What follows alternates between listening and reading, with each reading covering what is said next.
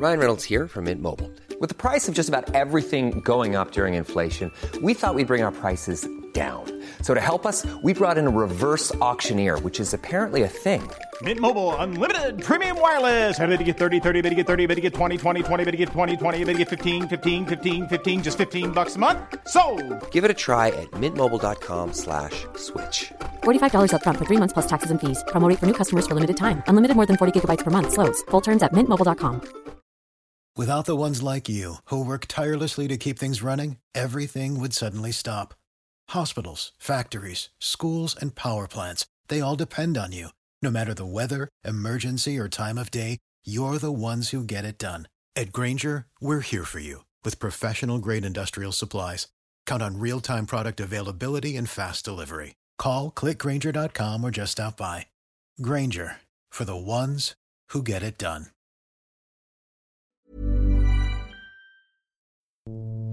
Hi everyone, welcome to the Third Coast Podcast. I'm Katie Mingle. We've got a new show today, but before we get into it, just a few quick things. The early deadline for our competition is on June 18th, so polish off those docs and get them in. Also on June 18th, registration for our fall conference begins, so keep an eye out for that. There's a bunch of other stuff going on, including listening rooms in various cities, but I don't want to throw any other dates at you, so just go to our website, thirdcoastfestival.org, and check out our events. Hope to see you at something soon. Thanks, and enjoy the podcast. Let's say somebody suggests to you to buy a lottery ticket, and you do it. From the Third Coast International Audio Festival in Chicago, I'm Gwen Macsai, and this is Resound. And let's say that as a result of that, you find yourself with a winning ticket and you win a couple $1 million. Is that fate or an accident? Resound is a remix of music, documentaries, found sound, sound bites, and sonic bits and pieces we find all over the world. On the air, the internet, we listen to everything we can get our ears on and bring you the best of what we hear each week on Resound. I was driving south toward Las Vegas. Went through Goldfield, past Lindy Junction. I was just going to pull off the highway, but then I seen a little dirt road. There in the dirt road was a man lying. Is that fate or an accident? Most days, you wake up assuming that your day will go largely as planned. And most days do. Work, play, breakfast, dinner, sun up, sun down, rinse and repeat. It's the rhythm, monotonous though it can be, that guides us. But then every once in a while, the rhythm goes haywire. In a second, everything changes. Today on Resound, 2 stories of regular old days that started out static and ended up seismic. Stay with us.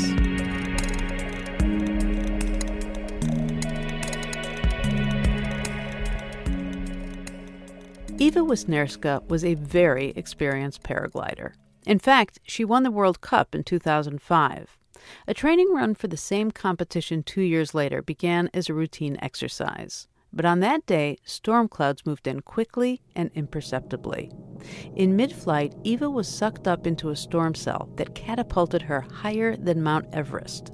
Her chances of survival were next to nothing. Producer Michael O'Kane pieced together the events of her almost mythical journey in his documentary, Birdie. On a recent flight into Shannon Airport, the plane bumped and jostled its way through the clouds as it tilted for landing. Descending from the relative calm of 30,000 feet, the distant Irish countryside both welcomed and warned of the perils of flight. I was reminded of an incredible story I'd come across some months before about a German paraglider, Eva Wisniewska, who, while training for the World Championships in Australia in 2007, was unfortunate enough to have been sucked up in a storm and thrown around in the clouds at 30,000 feet. For an hour, she survived. Wow, hard to believe. The next day, I did a little research, found an email address, and sent a request for an interview. After a bit of persuading, the answer was yes. I was back on the plane to her base near Munich.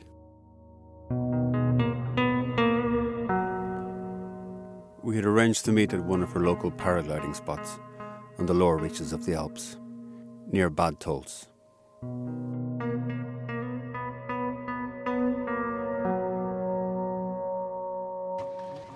will buy a ticket. For me, only one way, and for you, up and down, and the ticket for the landing.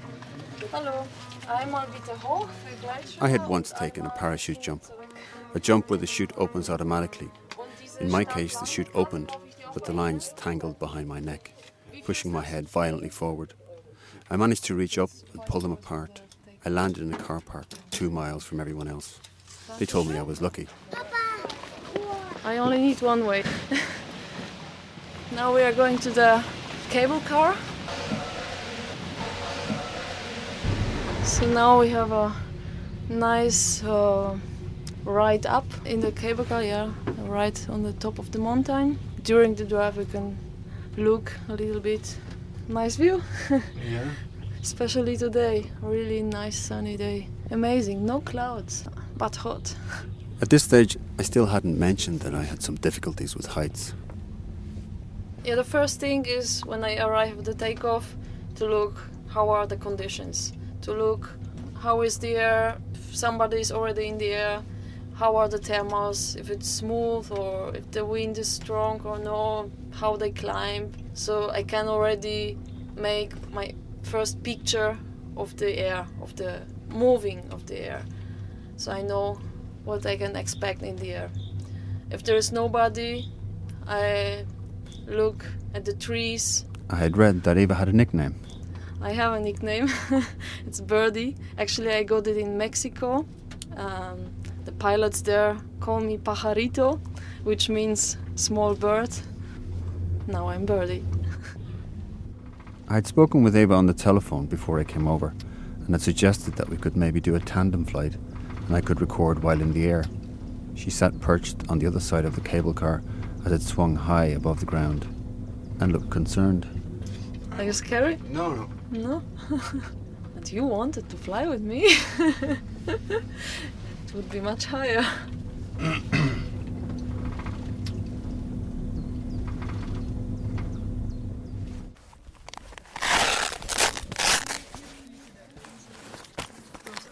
Instruments,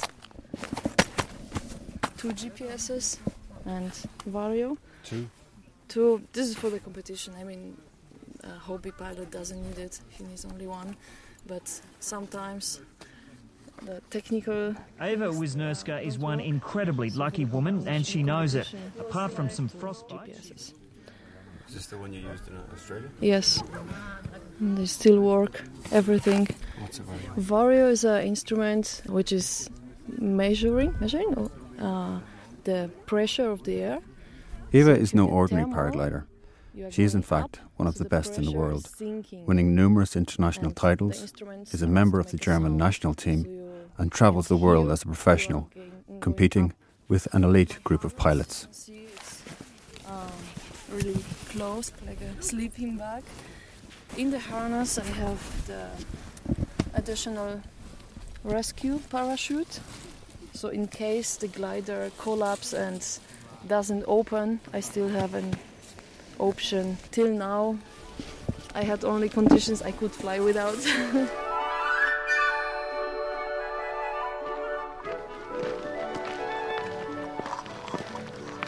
You can see the wind is turning and this is the highest takeoff. I have the mostly altitude to find the thermal. I will prepare the harness and when I'm ready I go and I can show I won takeoff.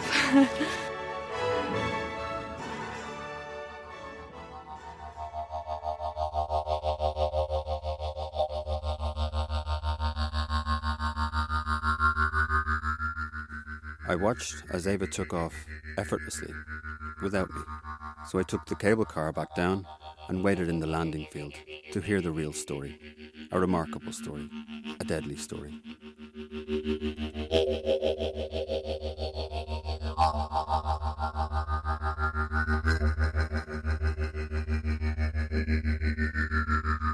Now to the extraordinary story of a paraglider who was sucked up by a storm front in northern New South Wales into the realm normally reserved for jet aircraft and survived.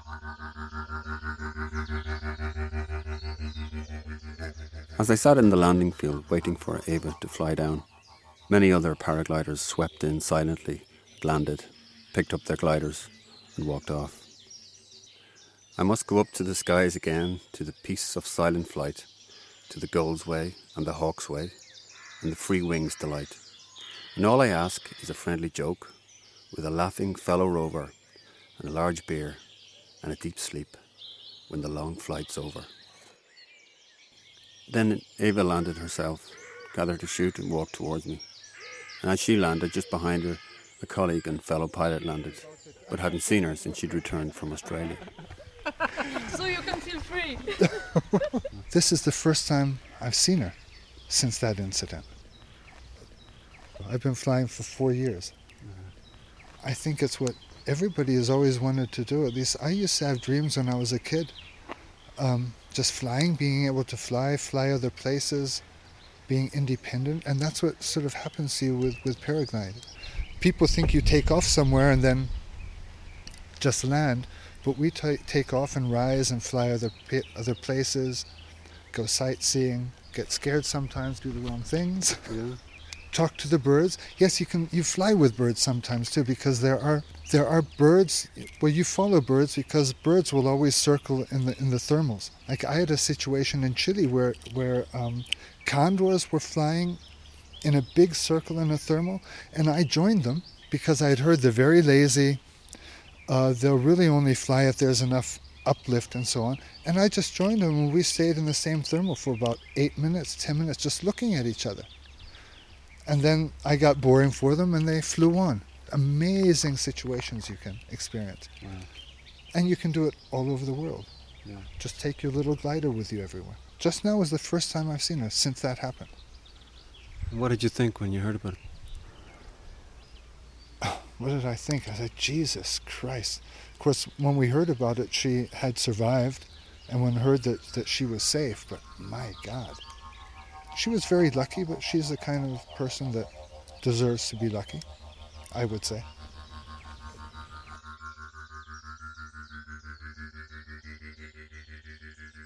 On Valentine's Day, 2007, Birdie set out with another 200 paragliders for one of their final training sessions ahead of the World Championships in New South Wales. We will hear comment from and about 2 other paragliders, but first, Eva. We went to Australia to prepare for the Worlds. The competition was a cross-country competition and every day open distance. So our goal was to fly as far as possible every day. The wind was coming from south, so we flew direction north. And at the briefing, they said there is a possibility of over-developing of the clouds. So we knew there can be thunderstorm. And actually already at the takeoff, we could see 2 clouds growing very fast already, but in big distance. So it was not really danger for us. And from my experience, I knew about 10-15 k's from the clouds, I'm actually safe. But I didn't know there is a inversion keeping the other clouds low, but there was one. And when I tried to pass one, probably the inversion broke, so the hot air below the cloud, like a balloon, if you blow a balloon and then you make a hole, the air rush out. And probably this happened, so the lift was so strong, I had the maximum about 20 meters per second, so even if you spiral down with 17 meters, you are still climbing or you are sinking only very, very slowly. So I tried it 3 times and then I realized it doesn't help. The lift is too strong. Unfortunately, the lift didn't stop.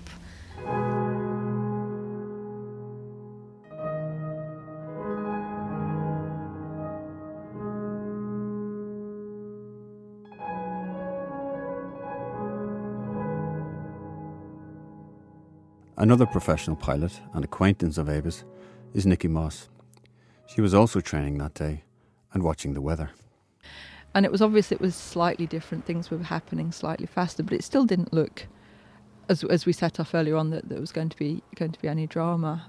But while we were on course, there was 2 big thunder cells that started moving quite quickly and joining together, basically. I guess, in effect, making a supercell. Quite scary. I was flying thinking that this is starting to look unpleasant.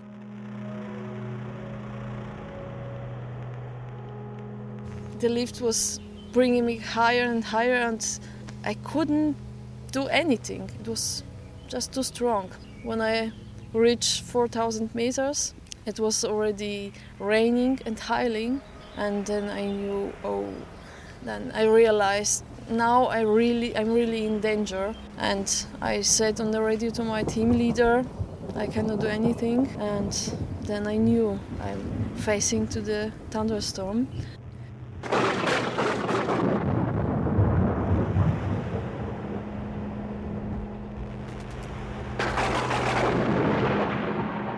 Clouds suck. I mean, that's a fact of flying. Clouds do suck.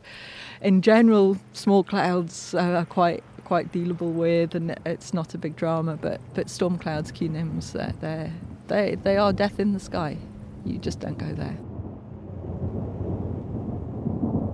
And probably the big clouds eat it, the small one, and then they grow to a big thunderstorm. What could you see at this stage? I couldn't see anything. At the moment I got sucked into the cloud, I couldn't see anything. In the beginning I could see the glider. I had to work really hardly to keep it open because of the turbulences. But after a short moment it was really dark. Inside it's like a fog. So if you drive a car, sometimes you can only see a few meters. And I could only feel the glider and all the turbulences, and then after a while I could hear the lightnings, and then I knew I'm really just in the middle of the storm.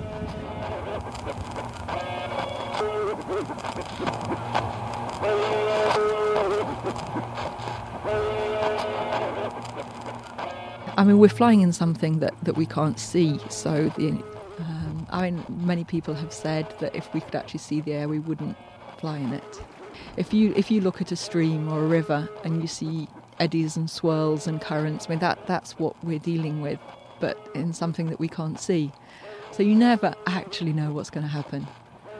You deal with it as and when it does happen. You obviously through experience you have an idea of what might be occurring in a particular place, but you never know. First I could hear it in front of me. So I thought, okay, I should fly in the other direction, but it was not possible to keep the direction because the glider was just turning itself. And then I heard another lightning behind of me, and I knew, okay, it doesn't help. You don't know which direction you must fly, where is the cloud? And so I was just thinking, okay, what can I do? I was thinking to use the reserve parachute, but then you have really no control. So I decided to let the glider fly and to keep it open, to try to keep it open, and to do not use the reserve. But of course at the moment I didn't know I'm going to get unconscious. Should my end come while I'm in flight, whether brightest day or darkest night, spare me your pity and shrug off the pain, secure in the knowledge that I'd do it again. For each of us is created to die, and within me I know I was born to fly.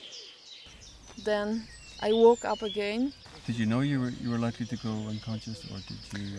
No, I didn't know I'm gonna lose the consciousness. It's why I decided to try still to fly, to hope to go out of the cloud somewhere. Ava didn't realize it, but He Zongpin, a Chinese paraglider, was being thrown around only 500 meters away. Now both were at 15,000 feet.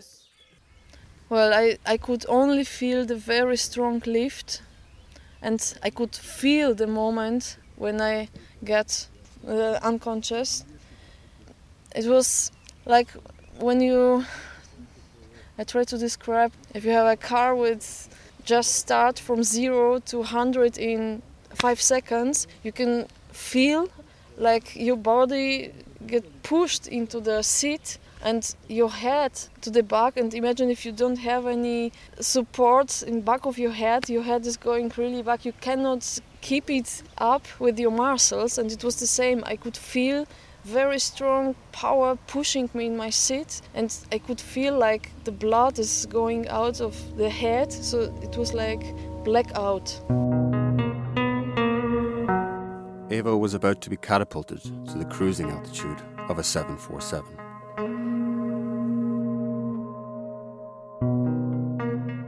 From where we were, it seemed strange and risky for people to be carrying on, but obviously everybody's in their own world, their own air. So I guess the people who were further on could see blue out the other side were thinking that they'd probably be okay. But for me and a lot of people, it did seem a bit of a risk. And it was later in the day that we found out that one of the Chinese team was missing, and we heard that Eva from Germany had been sucked up into the cloud. And I could really feel the moment. Of course, I realized I'm in very big danger, and I couldn't believe it. And I was really angry with me and with the cloud, because the cloud was looking really not dangerous. And I was asking, how is it possible that the small clouds grow so fast? But okay, I couldn't change it, and I was thinking, okay, concentrate, what can you do? Really focused on that's what I can do. And it was to don't panic, to keep the glider open. And of course, I was really asking the angels or God or whatever is there to help me and to do not let me die.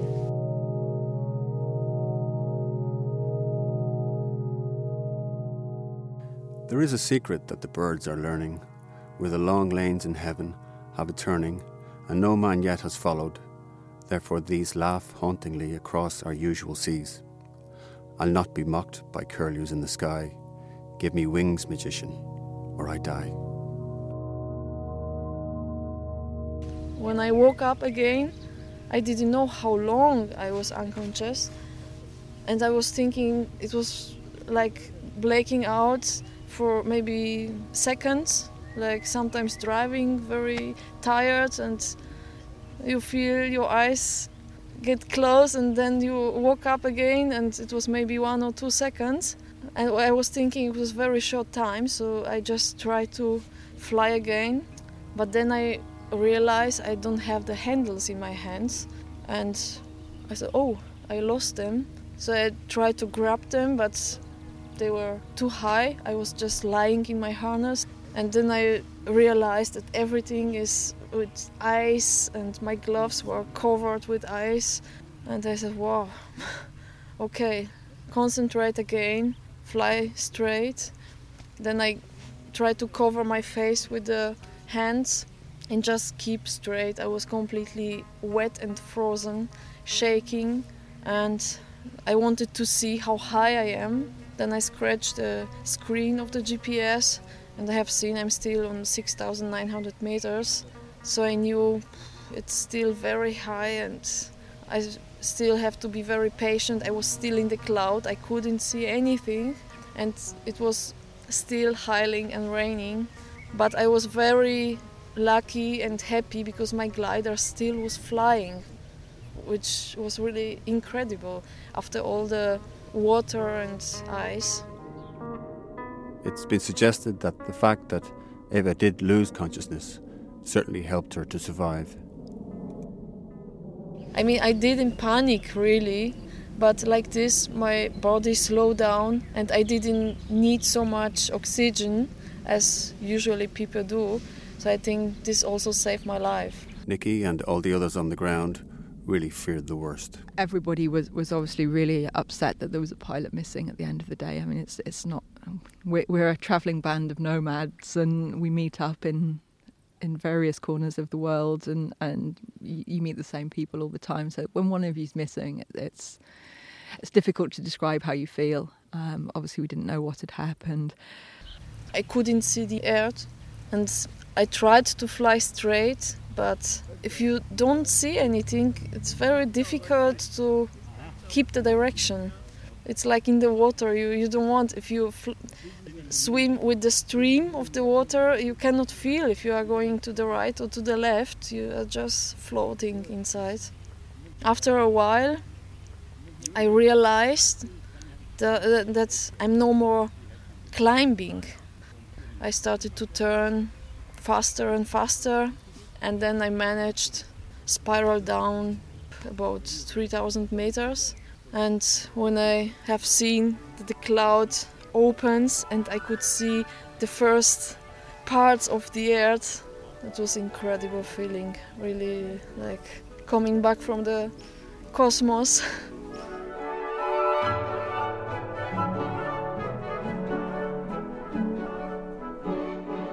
And I knew, wow, now my chances are growing with each meter I sink. Then I stopped turning and was looking where can I land. I was somewhere, I didn't know where, I couldn't see any roads. There is nothing, and if I land, I have no radio. I must be somewhere close to the civilization. And I have seen a farm, or I didn't know, a building with some cows. So I thought, if there are animals, there must be people somewhere around. So I managed to fly there and to turn against the wind and really to land very soft, like you have seen today here, people landing against the wind, really nice. And when my feet hit the ground, Eva was blackened by frostbite to her ears and her knees, covered in bruises after being battered with hailstones the size of oranges. She had landed 65 kilometres from where she had taken off. There was no news yet of Hee Zong-pin. But I was not jumping, wow, I survived. I was happy, but I still knew I'm in danger because I was frozen, completely frozen. So I knew I must warm up. So I started running a few meters, but I couldn't. So I just lie down on my harness, curl, and was shaking and waiting. I had no better idea. And after maybe 3 minutes, I don't know, my phone rang. And it was my team. And I said, wow, I have a phone. And I could give them my coordinates. My GPS was still working. And they were really happy to hear, after 1.5 hours, to hear something from me. They probably thought that it wasn't. Yeah, our team leader said this was the worst time in his life, waiting from the last call from the radio, waiting for this sign that I'm still alive. An elite Chinese paraglider caught in the same storm was not so lucky. Both were practicing for next week's World Championships, and organisers are describing the survival of even one of the paragliders as extraordinary. Michael Vincent reports. Eva Wisniewska is one of the world's top paragliders, a former World Cup winner. While practicing, did you know the paraglider that died? Fronts coming together. No, I didn't know the paraglider which died. I heard after when we came back to Manila, and then in the night I heard they are still missing one pilot, the Chinese pilot, and I knew the chances are very low to survive that. But it was already dark and I was very scary for him. And next day they said they found him. How did that make you feel? It was horrible because I knew at the moment he probably died. He got hit by lightnings. His GPS recorded the maximum altitude, I think about 6,000 meters. Then it stopped. They think it was the time he got hit. And at the time I was only 500 meters far from him. And I could hear the lightning, so probably it was the same time. Chinese paraglider Hee Zong-pin didn't survive to tell his story, and hopefully his journey into the heavens wasn't too traumatic. As for Eva Wisniewska, Godfrey Winness says everyone's still shaking their heads at her luck. I reckon, in our previous experience, like there's been, like, for example, back in the early 90s, there was a hang gliding competition in northern Italy in the Alps, and 7 hang glider pilots got sucked up into the cloud, 7 were dead. I mean, minuscule odds of surviving that she's come out with, which everyone is just shaking their heads. Paragliding World Championship organiser Godfrey Winness speaking to Michael Vincent. It took them about 20 minutes to come to my place, and I had time to slow down and to think about it, that I survive. And I knew, okay, now I could feel my frostbites, my ears hurt really, and I could see the leg, but I said, it's nothing, I'm alive. So nobody could believe it. Then I could see on my GPS how long I have been in the air. Wow, I have been in the cloud for more than 1 hour. Later I have seen it was almost 1.5 hours. 2 weeks later I was still looking at the incident like it was not me. I still can't believe it. Stefan Mast was in communication with his pilot during her fateful flight. That is, they came with the helicopters from Sydney, so he led only 2 reporters, 1 TV and 1 from the newspapers. These 2 spread it in all the world, and live interviews for America. Incredible. I was curious to hear from Eva how things might have changed after such a dramatic event, and whether she was having any second thoughts about her life in the sky. Nikki Moss also has her thoughts on this. Do you think it's a natural thing for you to be up there with the eagles? I don't think it can be natural, given that we're hanging under a piece of nylon with lots of string, but it's as natural a way to fly for a human being to fly as there possibly is, yeah. If you're flying in competition, you've perhaps got 150 people flying with you, and it probably looks most unnatural. Okay, looking up at 100 gliders climbing out in a very small thermal, it looks like butterflies. Even as a pilot, standing on the ground and watching people fly is exciting. Very loud. Yeah. Especially for us. Up in the sky, a bird does soar, high and swift, asking no more. Its wings lift and then fall. With majestic beauty, it sings a call. It is so free, and I am not. I wish I were he, and he were not. After the incident, I had already new experiences. I mean, I had a lot of time to think about my life and about my ambitions and about competitions and flying. And I decided to change the risks I want to make. It's very difficult to say, okay, I do not fly. Is your attitude to life different? What changes? The first thing was to see how beautiful life is and how much we have to lose. And then I started to think, I don't want to lose it only because of some cups or some nice places I have won in my life. Flying is beautiful and life is beautiful, and I don't want to take the risk not so high. And to do also something for my parents and to do something for my future. Maybe to have family. I made the first step. I have a flat now close to Munich. I have a great job in the paragliding factory.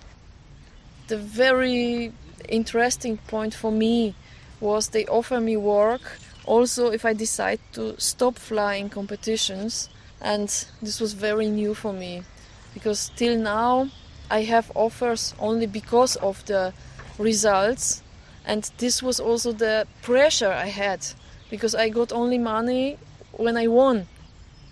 And now, of course, I want to win, but I don't need to take the risks. And I really enjoy to have a flat. It's a very new feeling for me. When I painted it, it was very hard work, but after that I could sit in the chair and just look to see my beautiful carpet which I brought from Morocco, and I didn't have any place to put it. But now it's lying in the middle of the room, and I can just look how beautiful it is. It's totally new for me. For the time I was happy with traveling, but now I'm more happy having a point or having a home where I can go back. Eva had spent most of her professional career living in and out of a camper van. And to have place for my family. They can visit me now, because sometimes I said, oh, I don't have time to visit you, maybe you can come to visit me. And they ask, yeah, but where can we visit you? Things happen because of something, and I was always looking for the reason why did the thunderstorm suck me up, and I couldn't find the reason. And then I thought, probably to reflect about the life, about what I'm doing. Probably I still have many beautiful or important things to do in my life. It is probably like this. Would you think in some ways that you're not just lucky that you survived it, but in some ways you're lucky that it happened? I'm not lucky that it happened, but I'm happy about the experience. I mean, it could happen maybe a little bit, I don't know how to say, not so spectacular, but probably then the experience would be different. And like this, it is like it is. Hi. Ganz schön bockig hier am Landeplatz, ne? Wahnsinn. Ich war vorher auch ganz schön überrascht. Erst so hoch und dann so von hinten angeflogen. As other paragliders swept in and gathered their brightly coloured gliders for another adventure, Eva chatted with them and caught up with what was going on, happy, I'm sure, in the thought that the sky was clear and shortly she herself would be preparing for another flight. Although she offered again, I decided not to join her. Ja. Ist die das erste Mal geflogen? Nee, aber so das dritte oder so. Ja. Und so mittags landen, schon anspruchsvoll. Ja. Naja. Man sieht sich. He's also a league pilot. My new goals for flying, I will try again to win the World Cup, and I want to win, but for sure not taking the risks I took before. And to land always safe. Usually we say in the air, actually nothing can happen to you, only hitting the ground, but with my experience it's not really true. The beautiful thing is each flight is a new story. Each flight is different, and you have new experiences, new things. And for me, it was back to Ireland at 30,000 feet in a 737.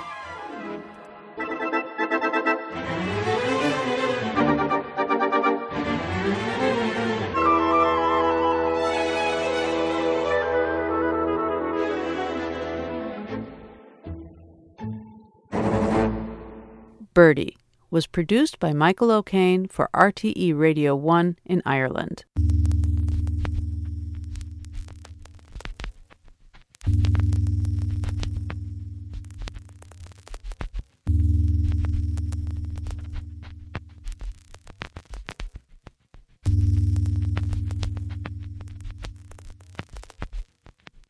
You're listening to Resound from the Third Coast Festival. I'm Gwen Macsai. Have you ever had a chance encounter that changed your life? Email us about it. And while you're at it, tell us what you think of the show. Our address is resound@thirdcoastfestival.org, or connect with us through Facebook and Twitter. Do accidents just happen? I walked a long way thinking about that. I ought to know the answer. I've seen the results of enough of them. Is that fate or an accident? On any given day, random events can conspire for or against you. What if you hadn't taken that train? You might not have met your future husband. Or what if you hadn't answered the phone as you were walking out the door? You might not have been in that fender bender. Melvin Dumar was driving home from work one day when he had a what-if moment that came back to haunt him years later. In December of '67, on the 29th of December, I left Gabb's in the evening time. I think I must have left there somewhere around 11 o'clock. That was a payday, and like most of the miners, I lived from payday to payday. I was driving south toward Las Vegas, went through Goldfield, past Lindy Junction, where the notorious Cottontail Ranch is located. I was about 5 or 6 miles south of the Cottontail Ranch, and I had to stop and relieve myself. I was just going to pull off the highway, but then I seen a little dirt road that went off the highway. There in the dirt road was a man lying. Thought I'd found a dead body.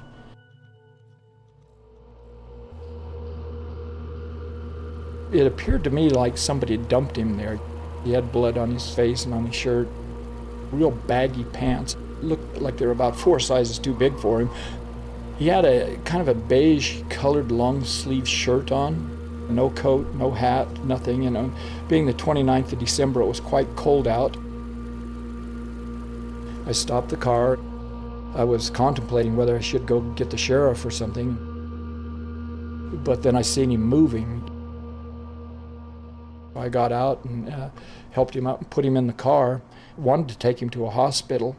He said no, he didn't want anything to do with doctors or hospitals or police or anything. He wanted to go to Vegas. I said, well, I'm going down through Las Vegas. For the first while in the car, he just kind of trembled, you know, quite violently. You know, he was shaking and everything. He was curious about who I was and what I was doing, and I told him about being in the Air Force, and I wanted to be a pilot and all that, and they wouldn't let me be a pilot because I didn't have a college degree. But I tried to get a job at Hughes Aircraft, and that's when he told me that he owned it. He was Howard Hughes.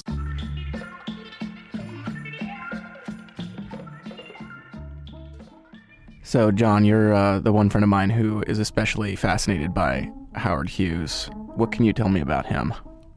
A totally unusual, strange guy, but really, really, really rich. He was born, I think, relatively poor. He made his reputation in Hollywood not only as somebody who was pioneering in the movie business, but also in a lot of things with aircraft. He eventually became the controlling power behind RKO Pictures, which was one of the largest movie studios, and then he made a tremendous amount of money creating something called the Howard Hughes Medical Institute. Most of us know that he became this utter, strange recluse surrounded by a lot of rich bodyguards, and this is a guy who wouldn't shake hands with people unless he and they wore gloves. He became totally a germaphobe. There were all these stories about him, you know, that he would actually collect his own bodily fluids. He built the Spruce Goose. This whole plane was pretty much built of balsa wood, but it was the largest plane that had yet been made. So he gathers everybody there in the harbor to see him take it off, and he gets behind the controls. We were airborne for just a moment, and we were really up in the air. We were really up in the air. And I don't know whether, Howard, did you expect that? It just never took flight. So that was a really big failure. And I thought he was a little weird, a little strange, because he looked like a bum to me. I dropped him off. I took him to the Sands Hotel. It was probably somewhere around 3 o'clock in the morning. I had no clue that he owned it at the time. I pulled in the front. The old man kind of panicked, and he wanted me to take him around back. And so I took him around back. Before I dropped him off, he asked me if I had any money. So I just gave him some change, and you know, because I thought he wanted to, you know, buy another bottle of wine or a cup of coffee or make a phone call. You know, who knows what he wanted it for. And so I gave him some change that I had in my pocket and just told him goodbye, and then I left. And I never heard from him again until... You know, here's something I just found on the web that I've never heard. And this is like so strange. I just love this. Apparently he became obsessed with the 1968 film Ice Station Zebra. You are 300 feet below the surface of the North Atlantic. On board the American nuclear submarine, Tigerfish 3. If you haven't seen it, it's one of the worst disaster military movies ever made. Your destination, a secret outpost at the top of the world. Ice Station Zebra. Take her up. And apparently he had this movie running on a continuous loop in his home. He must have watched it, it says here 150 times. This movie is so bad. Wow, this must have sent him into a whole other level of craziness. Now, I have to be upfront about this. As much as he was a public person, there's a huge enigma quality to him. So I do have to say it's really hard to tell which Howard Hughes stories are true and which are not. Just go check it out, and you'll find out that I'm not lying to you. From my perspective, this is what happened. And I never heard from him again until 1976. I had a little gas station, a little mini market in Willard, Utah. A guy came in to the station. I didn't know who he was or where he came from. I had some school books open, and he just kind of almost snuck up on me. He started talking to me, asking me about Hughes and who I was and if I'd ever met him. I thought that was strange because it was only a couple of weeks after he died. I told him about, I picked up some bum a few years before that said he was Hughes, but I didn't, know if it was him or not. The lady came in to the station, and so I excused myself to go wait on the lady. After I got finished with her, he was gone. I didn't even see him leave. After everybody was gone, I went back and was going to, do the schoolwork I was working on, and there was that envelope laying right on my books. I picked it up and I thought, what the heck is this? I knew this guy was the only one that was in there, so he had to have left it, but he didn't tell me why or anything. It was addressed to David O. McKay, who was the president of the church, but at that particular time, I don't think he was the president anymore. I think he'd passed away and there was somebody else. Even though I was raised Mormon, I wasn't that active, and so I wasn't even sure who the president of the church was at that time. My curiosity is I wanted to see what it was all about, and and why it ended up with me. And so I went and opened the envelope, steamed it open, and read it, and it scared me to death.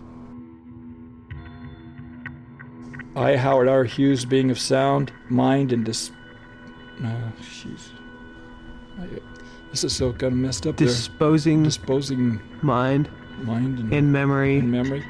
Not acting under duress, fraud, or undue influence from any person whomsoever, and being a resident of Las Vegas, Nevada, declare this to be my last will. It was a 3-page will of Howard Hughes, written on yellow legal paper. After my death, my estate is to be divided as follows. First, 1/4 of all my assets to go to the Hughes Medical Institute of Miami. Second, 1/8 of my... I didn't know what to do with it. Third, 1/16 to go to the Church of Jesus Christ of Latter-day Saints, David O. McKay. I put it back in the envelope, and I took it out several times and reread it. I couldn't believe what I was reading. 8, 1/16 to go to Melvin DeMar of Dabbs, Nevada. And your name is misspelled. It's spelled wrong. They estimate it to be somewhere in excess of $150 million. And so I thought somebody was pulling a joke on me. I didn't think it was real. But then I read it several times, and I thought, well, who would even know that I picked up Hughes? Most of the people I told were related to me, and this guy that brought that, I had no clue who he was or where he was from. I actually thought about throwing it away. And then I thought, if this is real, it would be very unfair to everybody else that's named in there to throw it away. So that's why I decided to take it to the church.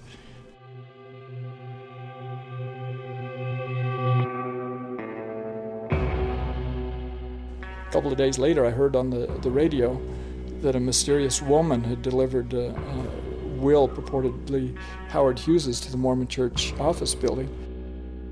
I just thought, well, if they think a woman delivered it, I'm just going to go with it, because I I thought somebody, at that particular time, that somebody was trying to pull a joke on me.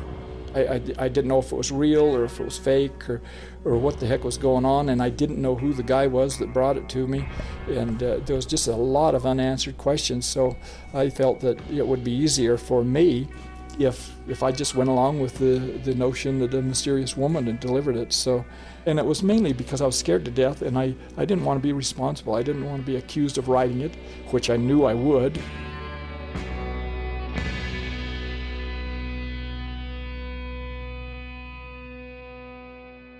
The vast wealth of Howard Hughes, whose bizarre life has spawned an estate battle almost as unusual, finally moves toward distribution Monday with a scheduled trial in Las Vegas on the authenticity of the so-called Mormon will. The Mormon will at issue in court this week was found... Who were your main opponents in the trial? Who was trying to keep you out of the will? Hughes' relatives. What evidence did you have at the time that validated your interest in the will?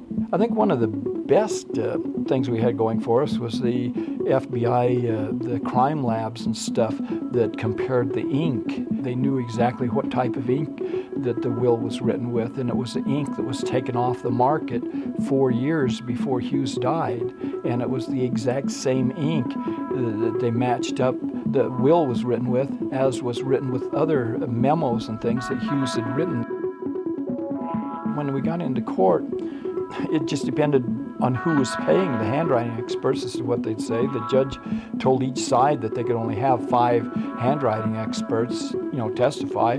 And so when we got into court, there was 5 handwriting experts, or supposed handwriting experts, said that it was authentic, and there was 5 of them that said it wasn't. So it just depended on who was paying the bill, I guess. So they gave me polygraph tests, and they gave me several of them, and they would ask me the identical questions, and one polygraph expert would say that I was lying, another one would say I was telling the truth. So, who do you believe? It's a tough situation. What was some of the other evidence against your case? I don't know. other than his aide saying that he never left, that they used against us. I had a Western band, and I was playing at a church singles dance down here in Riverdale, Utah, the night they came back with the verdict. I think it was one of the guys from KSL, Channel 5, that told me that the verdict was in, and that they'd found against the will, and said that they felt that someone other than Hughes had written it. And the jury said that why they went against us is because there wasn't any evidence at that time to show that he was out. I was kind of expecting it, but I was really hurt and devastated, and I know I just left the dance. I left and went home. What'd you do? No, I don't know. Just kind of beat up on the wall a little bit. Yeah, I was upset, but I don't know. I just tried to get away. Yeah, shoot. Everybody was, making fun of me and everything, before, and accusing me of writing it, and when they said that they felt it was a fake, then I knew that it would be all the worse, and which it was. You had knives and guns pulled on you. Can you tell me about that? Oh, it's just like one guy there nogged and pulled a switchblade and said he was going to cut my heart out if I didn't give him $50,000, and I didn't have $50,000, and I would never give it to anybody like that anyway. So I just, uncertain terms, told him to start cutting because I just wasn't going to go for it.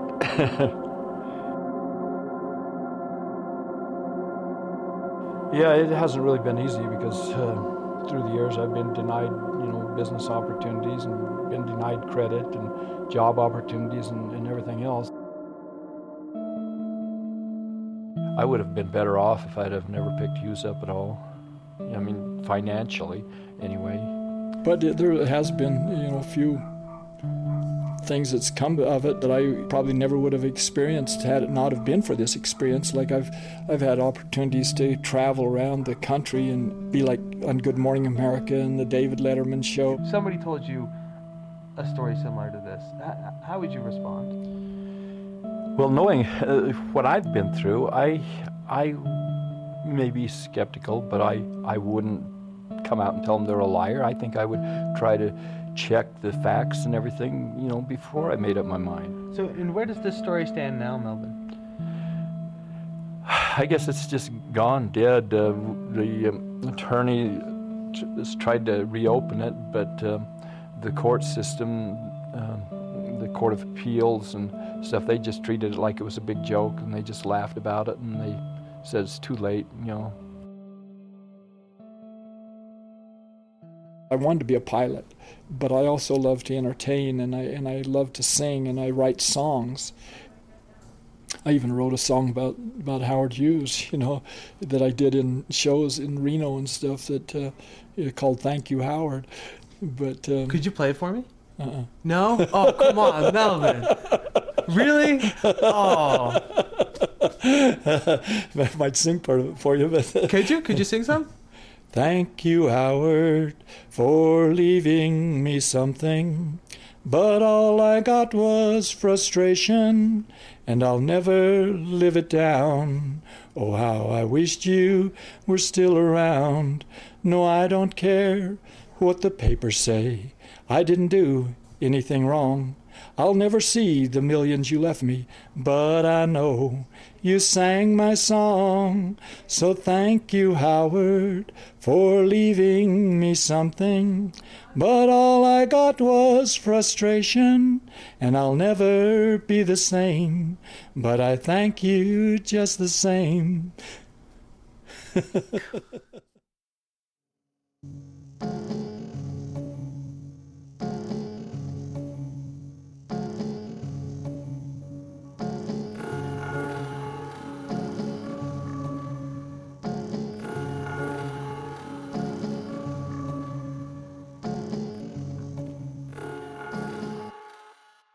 The Man on the Road was produced by Nick Vanderkolk, Ben Bombard, and Raymond Tungakar with help from John Barth, Brendan Baker, and Mel Ballara for the podcast Love and Radio. In 2011, Nick and Brendan won the Third Coast Festival's Gold Award for the story The Wisdom of Jay Thunderbolt. Find a link to Love and Radio, which just launched its third season, at our website, thirdcoastfestival.org. It's about how to view fate, how to understand fate, destiny, how to understand accident. I think there can be two types of people in the world, people that believe in coincidence and people that do not believe in coincidence. I think of how many times I've had accidents where I think I should be dead.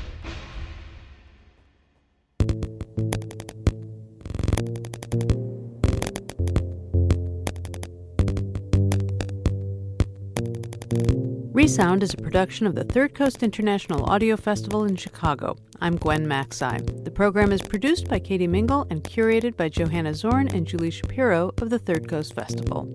You can hear today's program at thirdcoastfestival.org, where you can also hear hundreds of outstanding documentaries from around the world, and subscribe to our podcast. Support for Resound comes from Dojo, a full-service digital agency. On the web at doejo.com. Dojo. We fuel ideas that grow. The Third Coast Festival is a nonprofit arts organization made possible with lead funding from the Richard H. Driehaus Foundation and the John D. and Catherine T. MacArthur Foundation. Additional support is provided by the Boeing Company Charitable Trust, the Agudino Foundation, and the Menaki Foundation. This program is partially supported by a grant from the Illinois Arts Council, a state agency. Special thanks to our many individual contributors from Chicago and around the world. The Third Coast Festival was founded in 2000 by WBEZ Chicago. If you want to contact us, we would love to hear from you. Email us at resound@thirdcoastfestival.org or find us on Facebook and Twitter. Resound returns next week with more radio that you can't hear anywhere else unless you live everywhere else.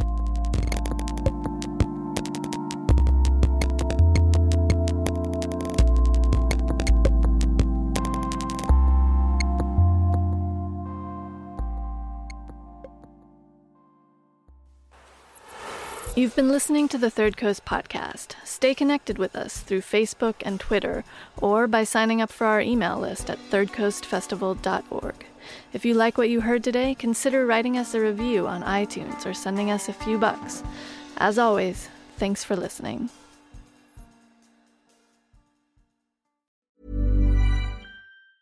Hi, I'm Daniel, founder of Pretty Litter. Did you know cats tend to hide symptoms of sickness and pain? I learned this the hard way after losing my cat, Gingy. So I created Pretty Litter, a health monitoring litter that helps detect early signs of illness by changing colors, saving you money and potentially your cat's life. Pretty Litter is veterinarian developed, and it's the easiest way to keep tabs on your fur baby's health right at home. Go to prettylitter.com and use code ACAST for 20% off your first order and a free cat toy. Terms and conditions apply. See site for details.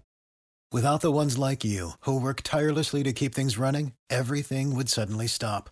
Hospitals, factories, schools, and power plants, they all depend on you. No matter the weather, emergency, or time of day, you're the ones who get it done. At Grainger, we're here for you with professional-grade industrial supplies. Count on real-time product availability and fast delivery. Call, click Grainger.com, or just stop by. Grainger, for the ones who get it done.